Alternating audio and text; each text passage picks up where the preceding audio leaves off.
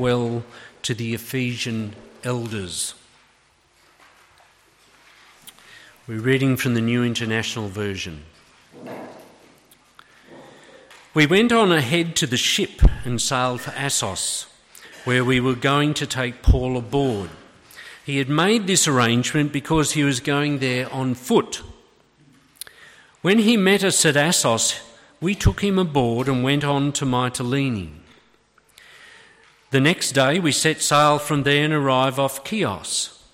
The day after that we crossed over to Samos, and on the following day arrived at Miletus.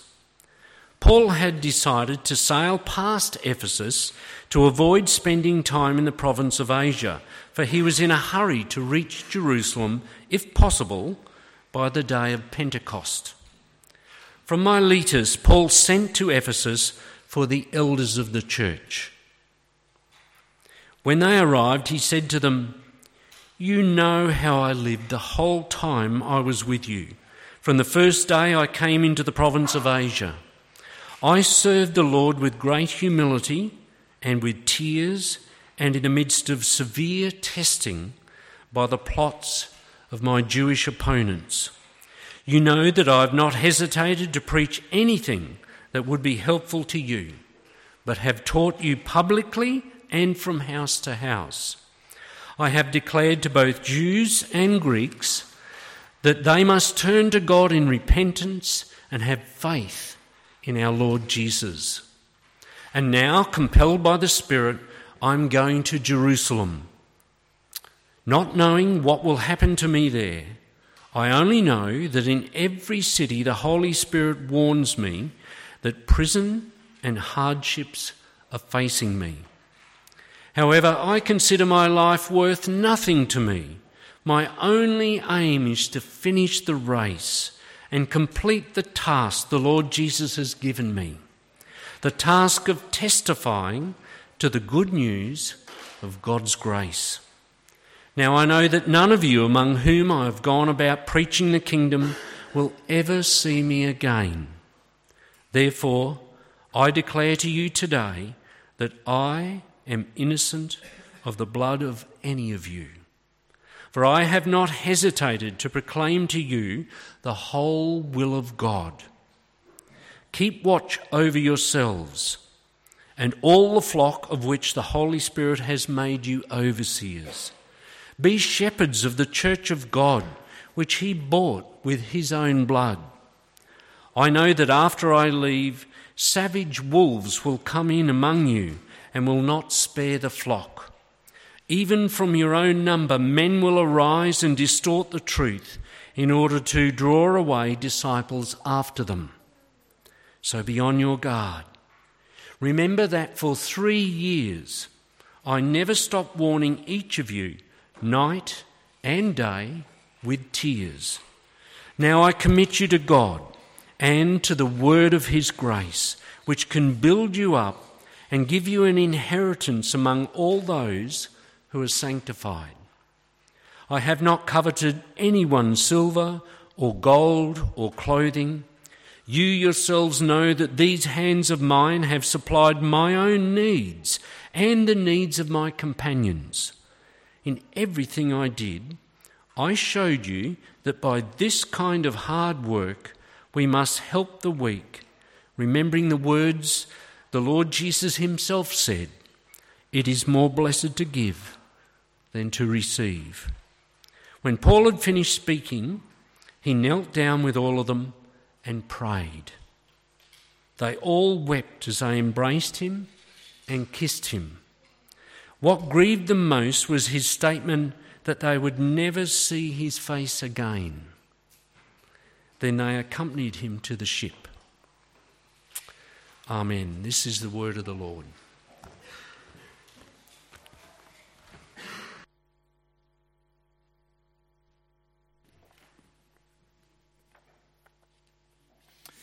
Well, if you're visiting here this morning, or if you've come back from holidays, we're working through the book of Acts, and it's an encouraging thing to do as we look ahead to that congregation plant that Steve mentioned before. But before we look at this passage, let's pray.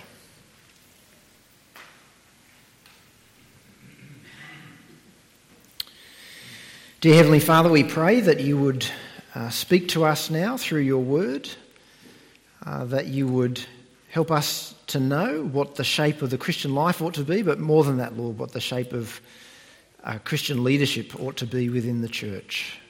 Lord, open our hearts to receive your words and fix our eyes on Jesus, in whose name we pray. Amen. Well, since time immemorial, people have been asking the question, what makes a good leader and what makes good leadership? If you go to any bookstore or if you search the web, you'll find thousands of books and millions of articles on what makes a good leader and what makes good leadership. It's an important question, I think, because bad leadership is terribly destructive. Bad political leaders can do untold damage. They can cause financial distress, they can send an economy into ruin, they can launch wars, they can instigate ethnic cleansing. Bad leadership in the workplace can make work almost unbearable. You might have been subject to that kind of bad leadership. On the other side, good leadership can make something exciting. It can make a workplace a fun place to work. And what's true of leadership in the world and the workplace is true of the church as well. Bad leadership can destroy a church. Bad leadership can destroy the faith of Christians. Good leadership can make the church a place of blessing and of gospel growth and an exciting and loving place to be. What makes a good leader?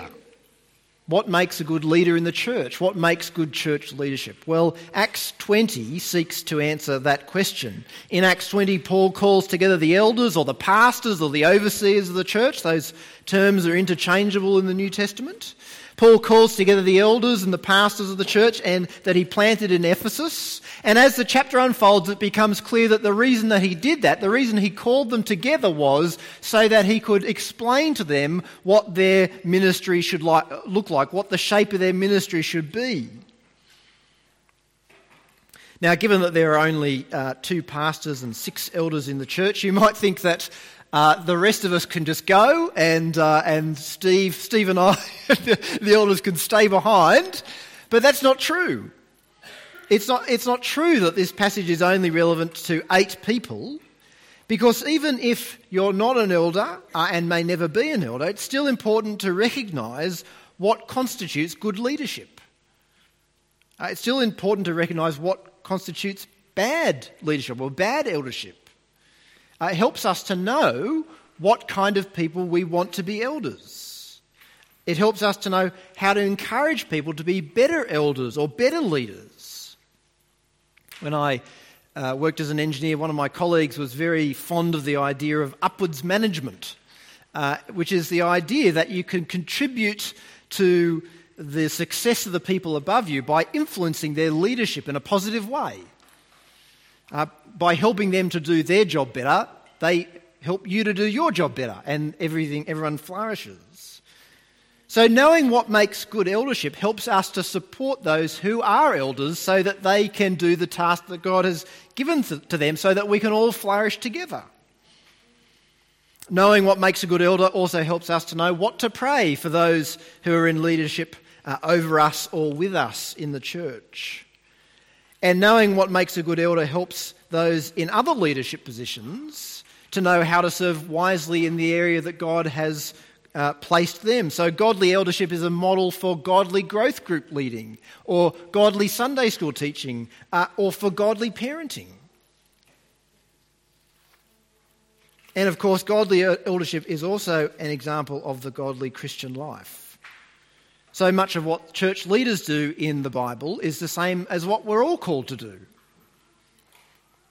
And here in this chapter, Paul's giving not just a model of godly leadership, but a model of ministry. He's giving a model of what it means to serve Jesus.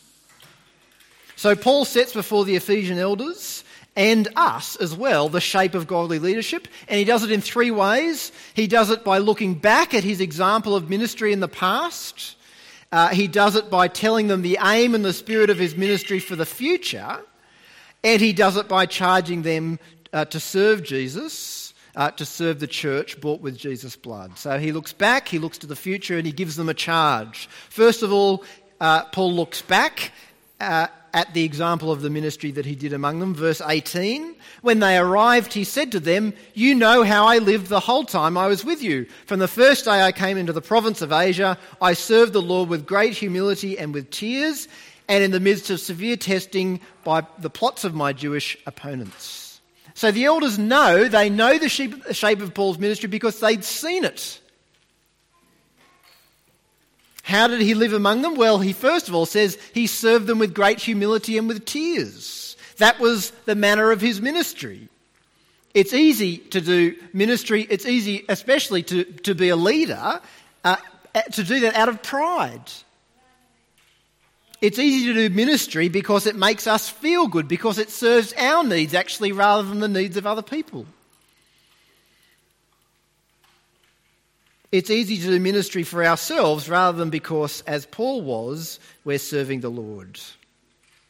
And it's so easy to do ministry dispassionately, ticking off the boxes one by one. Yes, I've done that. Yes, I turned up. Yes, I prepared. Yes, I finished. Yes, people didn't fall asleep. It's so easy to do ministry dispassionately rather than earnestly. Weeping over lost souls, longing for people to repent, calling out for God to change the hearts of people. Two of the most extraordinary statements in the Bible, I think, are those by Moses and Paul, who say that they'd be willing to be cut off from God if it meant that other people might be saved. Paul says, "I could wish myself accursed so that others might be saved." It's an incredible thing to say, but actually that's the very spirit of Jesus, who was cut off so that we might be saved. The love of Christ on the cross flowed through Paul's veins as he wept in his ministry for those who were going to a Christless eternity. And he wept perhaps too, as he does in other places, over the sins of the church and the division in the church. Paul's ministry was accompanied by great passion and by great love. And perhaps more remarkably still, Paul did all that while he was being severely tested. People were opposing him, objecting to him. It's one thing to serve the Lord passionately and tearfully when life is going well. It's another thing to serve the Lord like that when people are trying to undermine you. But again, Paul's following the ministry example that Jesus gave, who loved even when he was rejected, even when they falsely accused him, and even when they nailed him to a tree. From the first moment Paul set foot in the province of Asia, he served the Lord with great humility and tears in spite of testing and opposition.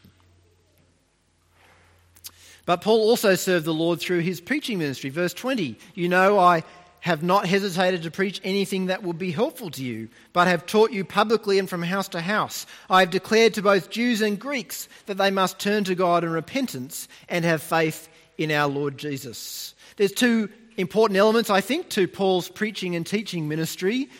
First, what he taught, and then second, where he taught it. So what did he teach? Well, he says he taught whatever would be helpful. That's a pretty good aim.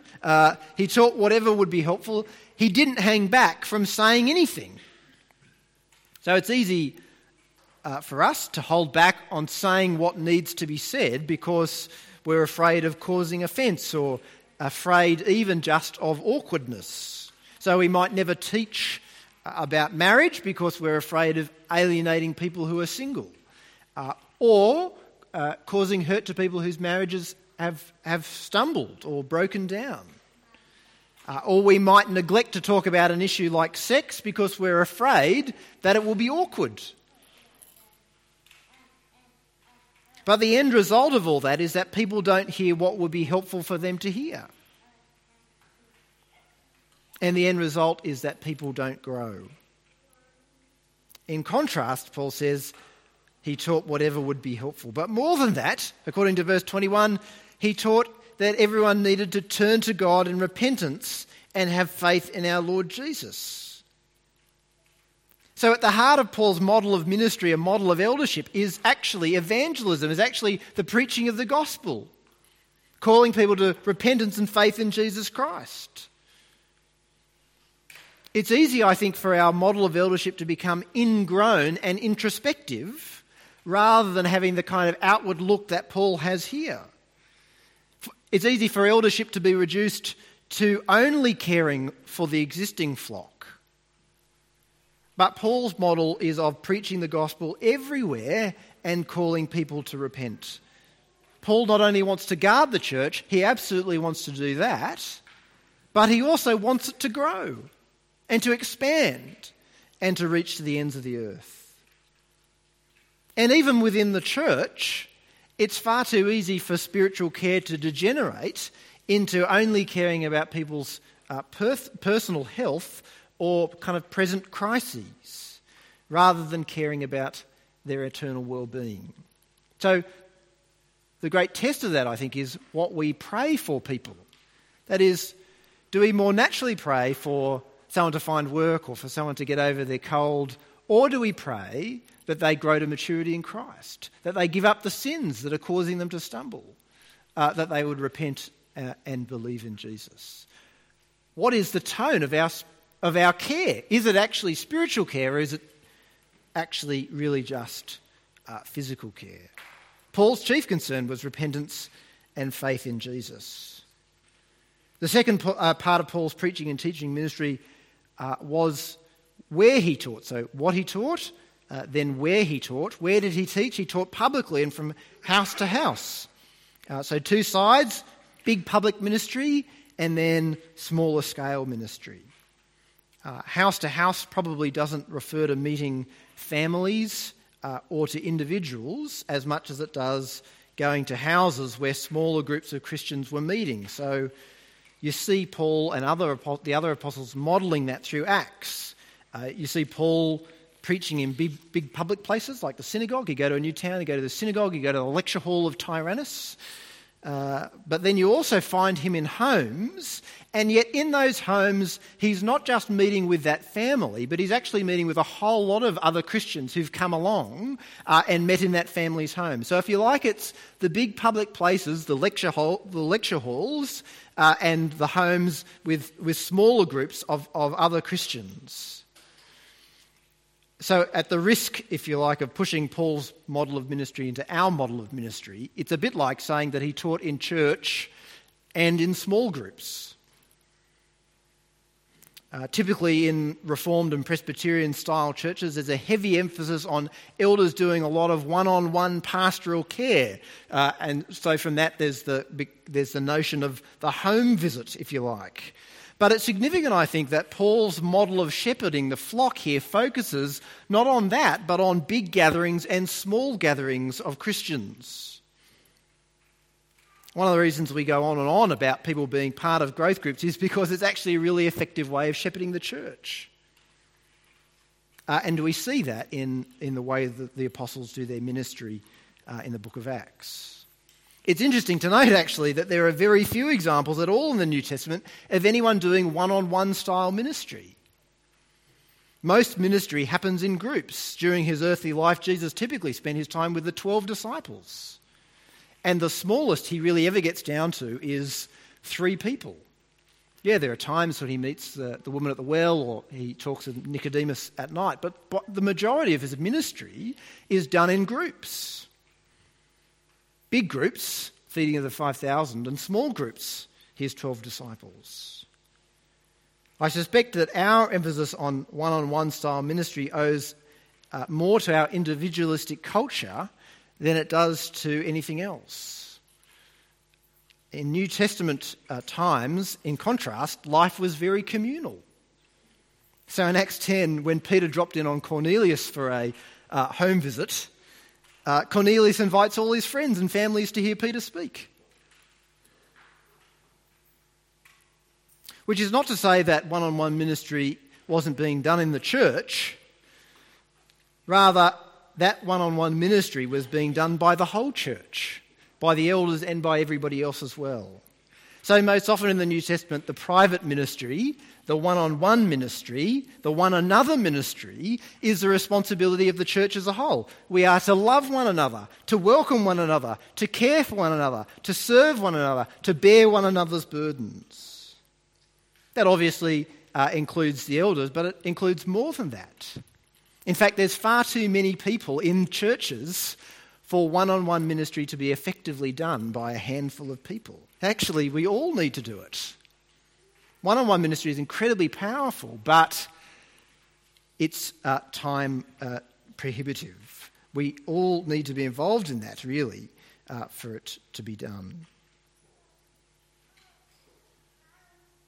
What I'm trying to suggest, I guess, is that while one-on-one ministry is part of eldership, it doesn't necessarily lie at the heart of it, as it sometimes has been construed to lie at the heart of it. Actually, what lies at the heart of eldership is big and small-scale public ministry, a ministry of teaching which is helpful and evangelistic. So Paul sets before the Ephesian elders his example of ministry among them. Next, he sets before them the aim and the spirit of his ministry that he hopes to do in the future. So he says in verse 22, "And now, compelled by the Spirit, I'm going to Jerusalem, not knowing what will happen to me there. I only know that in every city the Holy Spirit warns me that prison and hardships are facing me." What's the shape of his future ministry? Well, Paul's going to Jerusalem, but look at this. He doesn't know what's going to happen there. He has no idea what that ministry will look like. He only knows one thing, that prison and hardship are going to face him there. It's a radical departure from the kind of ministry job descriptions that we like to have. We like to know what our ministry is going to be and what it will look like. And we prefer to know that it's a ministry that we can handle and a ministry that probably doesn't involve too much hardship. We prefer to do ministry which has the least cost attached to it. That's because we're lazy people by nature and sinful people by nature. But Paul embraces a ministry which he knows nothing about except that it will involve prison and hardship. And it's not that's not the only hardship that awaits him, prison and persecution. He says in verse 25, he also knows that they'll never see his face again. So look at what happens at the end of the chapter in verse 36. When Paul had finished speaking, he knelt down with all of them and prayed. They all wept as they embraced him and kissed him. What grieved them most was his statement that they would never see his face again. One of the costs of ministry is often separation from the people we love and the sadness that comes from that separation. So as you know, we're hoping to start a new congregation in the afternoons at the end of February, and we've been asking people to volunteer for that ministry. One of the people who volunteered for that said to me that they thought that joining the afternoon congregation was the right thing to do, but that it was hard for them, and it was going to be hard for them because they were so saddened to think of all the people that they loved that they wouldn't see week after week. And they're right to feel that way, I think. There's a tremendous sense of loss in dividing two congregations up, even though our situation is nothing like Paul's situation, where he said, "You'll never see my face again." Even if we split into two congregations, we still live in the same city. We can still see people outside church. We can still drop in on each other. We can still visit each other in the different congregations from time to time. But it's still sad, isn't it? And it's right, I think, for us to acknowledge that and to say, yes, this is a sad thing. But sadness doesn't mean that it's wrong. In fact, sometimes grief and separation is the cost of gospel ministry. That's so obvious when you send the Pools to South Sudan, isn't it? Or we send out Quentin and Ashley.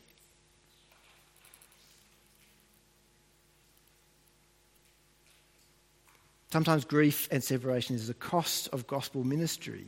We see it easily in mission. We see it much more readily in our own local ministry. And here's the reason that Paul can embrace a ministry like that. He says in verse 24, "However, I consider my life worth nothing to me. My only aim is to finish the race and complete the task the Lord Jesus has given me, the task of testifying to the good news of God's grace." The anchor point for his costly ministry is that his life doesn't matter. The only thing that matters is serving Jesus. What an extraordinary sentiment, I think. I wonder if you can say that about your life. That your life doesn't matter, but that all that matters is serving Jesus. When missionaries in the past used to go to the mission field, some of them would pack their belongings not in a bag, but in a coffin. They would go with their coffin already made because they didn't expect ever to come back. In his book, Don't Waste Your Life, John Piper tells the story of Adoniram Judson, who went as a missionary to Burma. And before he left, he tragically fell in love with a young lady, but he wanted to marry her, and he wanted to take her with him on this mission to Burma, which he never expected to come back from. And so he wrote to this girl's father, and he said this: "I have now to ask whether you can consent to part with your daughter early next spring, to see her no more in this world. Whether you can consent to her departure and her subjection to the hardships and sufferings of missionary life. Whether you can consent to her exposure to the dangers of the ocean, to the fatal influence of the southern climate of India, to every kind of wanton distress, to degradation, insult, persecution, and perhaps a violent death. Can you consent to all of this for the sake of him who left his heavenly home and died for her and for you, for the sake of perishing immortal souls, for the sake of Zion and the glory of God? Can you consent to all this in the hope of soon meeting your daughter in the world of glory, with the crown of righteousness brightened with the acclamations of praise, which shall redound to her Saviour from heathens saved, through her means from eternal woe and despair?" For most of us, we'll probably never be called to those kinds of extreme deprivations, and our proposals of marriage will never take that kind of shape. But there are other smaller and no less significant ways, I think, that our service of Jesus can and should trump our pursuit of our own lives and our own satisfaction. To give just one example, I rang someone this week to ask them if they'd be willing to serve in the church this year in a particular way. And that person is already doing a tremendous amount of work in the church, and so I was nervous about asking them because of that. I was reluctant to ask because I was reluctant to increase their burden even more than it already is. But in the end, I rang and asked them anyway, and they said to me, "Well, if it needs to be done, I'll do it." And I thought, praise the Lord. Or in Paul's words, "I consider my life worth nothing to me. My only aim is to finish the race and complete the task the Lord Jesus has given me." So Paul sets before the Ephesian elders his example of ministry. He sets before them the aim and the spirit of his ministry.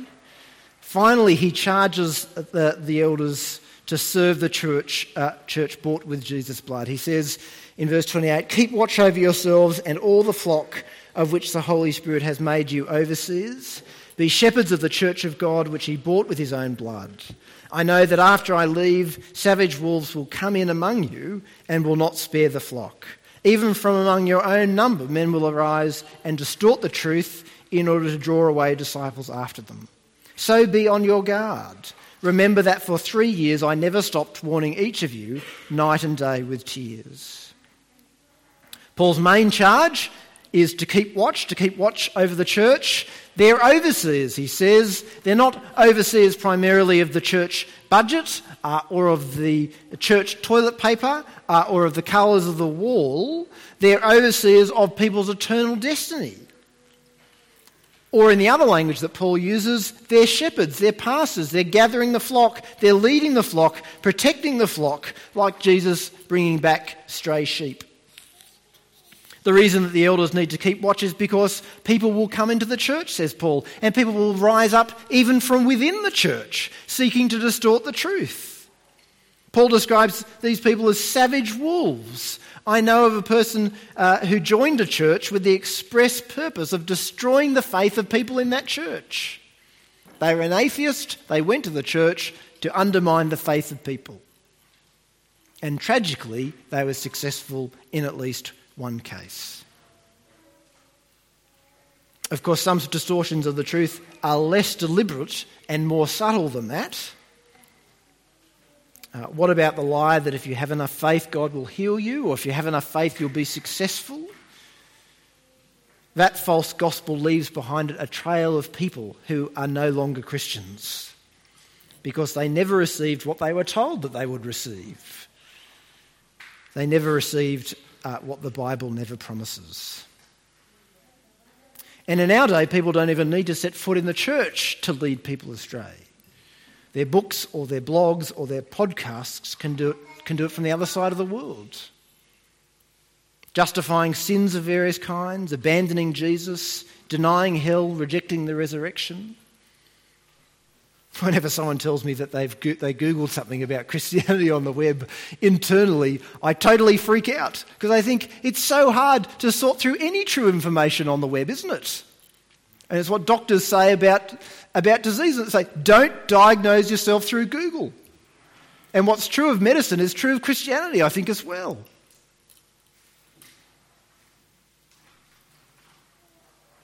Keep watch, says Paul. Why? Because these are people over which God has made them overseers. People for whom God has made them responsible.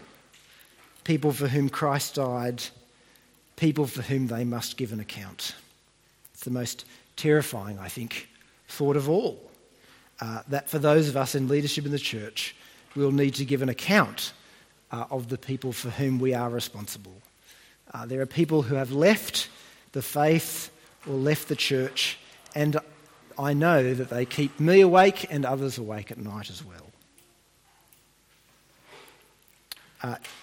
In this church, the elders try to do the task of shepherding the flock by dividing up the whole church among us. We each are responsible for about 12 or 13 families, and we pray for them, and we try to keep an eye on how things are going for people. We don't necessarily try to personally care for everyone one-on-one. Rather, we try to ensure that those people are being cared for through all the ministry of the church. And every month we meet together, and if there's anyone that we're worried about, we have a list called our care list, and we put people's names on that list and we pray for them. We don't share what people have told us in confidence, but we share those things that people have given us permission to share, or we share those things that we've noticed and that we're concerned about. People go on the care list for all kinds of reasons. It could be a spiritual issue. It can also be a health issue, or that they're facing a difficult time of life. And depending on what the issue is, one of us might be asked to follow up with them, to meet with them, or sometimes we might organise for someone else in the church who knows them better to meet up with them. We might try and organise for them to meet one-on-one with someone regularly for a period of time to help them. But actually, it's not just the job of the elders to keep watch over the flock. It's actually, according to the New Testament, everyone's responsibility. Jesus says if someone sins against you, you need to address it. Paul says if you see a fellow Christian caught in a sin, you should restore them. He doesn't say go and find the elders and ask them to bring the person back. He says if you see a fellow Christian caught in a sin, you should restore them. So also we should encourage one another, rebuke one another, pray for one another, not give up meeting together with one another. We should spur one another on to love and good deeds. Sometimes, as Jesus said, that needs to be escalated. That is, you've tried to address something with someone but they won't listen, and perhaps you need help. Even sometimes just help to know whether or not you're making something out of nothing, because sometimes we are making something up out of nothing. But in those cases where we need help, it can be helpful to speak to one of the pastors or the elders to seek help and guidance. And I encourage you to do that. Elders, says Paul, are to keep watch over the flock. They're also to keep watch over themselves, because it's impossible to keep watch over others if you yourself are sliding away from the faith. Well, it's a high calling, and so Paul finishes, I think, with the only thing that can be done, which is by committing these elders to God and to God's word. He says in verse 32, "Now I commit you to God and to the word of his grace, which can build you up and give you an inheritance among all those who are sanctified." The task that God lays out is beyond any of us, not just in terms of complexity, or in terms of the time that it takes, but also beyond us in that we make mistakes. Things are left undone. The things that we do poorly. We need God, Paul reminds us, and we need God's word. We need God because his faithfulness is more powerful than our unfaithfulness. And we need God's word because his words are more powerful than our words. We need God because we're weak and vacillating. We need God because we can't change a person's heart. We need God because only his power can overcome our errors. We need God's gracious word because in it we find the treasure of the gospel. In it we meet Christ. We need God's gracious word because in it alone God speaks clearly. We need God's gracious word because his words turn darkness to light and call sinners to repentance. We need God's gracious word because only his words can strengthen our faint hearts and our weak knees. If God has put you in some kind of leadership or some kind of ministry, then I commit you to God and to the word of his grace. Keep trusting God. Keep trusting, receiving and using God's gracious word. And please pray for those of us in the church who are responsible for keeping watch over it. Pray that God would strengthen and empower us for a task which is so utterly beyond us. And please pray that God's word would work powerfully in our hearts and in the hearts of those who hear it through our ministry. Let's pray.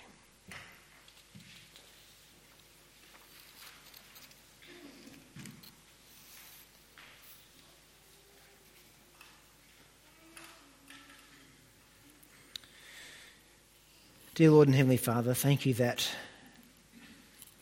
you have purchased your church, men and women from every tribe and language and people and nation, purchased for yourself by the blood of Jesus Christ. And thank you that you have not left us, each Christian on our own, but you have called us into communities of people working together, serving together, living together, to encourage each other, to build each other up in a most holy faith. And thank you that in those communities, Lord, you have given and set apart leaders to oversee the church and to shepherd the flock. Lord, thank you for the leaders in our church. Lord, thank you for the men who serve currently and for those who have served in the past in the difficult and demanding job of shepherding the church and keeping watch over it. Lord, we pray that you would continue to strengthen those in those positions in our church and in other churches, so that they might be faithful and so that the church might not be destroyed either by bad leadership or by savage wolves who creep in amongst it. And Lord, we pray that you would forgive them for the errors that they have made, the things left undone, the things not noticed, the good things done in a bad way. Forgive them for the damage that they may have done to the church. Strengthen them to be faithful in the future. And for each of us, Lord, we pray that you would help us to be servants of Christ in the church, working for its good, keeping watch over our brothers and sisters, serving one another in love, encouraging each other, being gracious to one another, so that the Church of Christ might grow up together into Christ Jesus, its head. Grant us this, we pray, for the glory of Christ. Amen.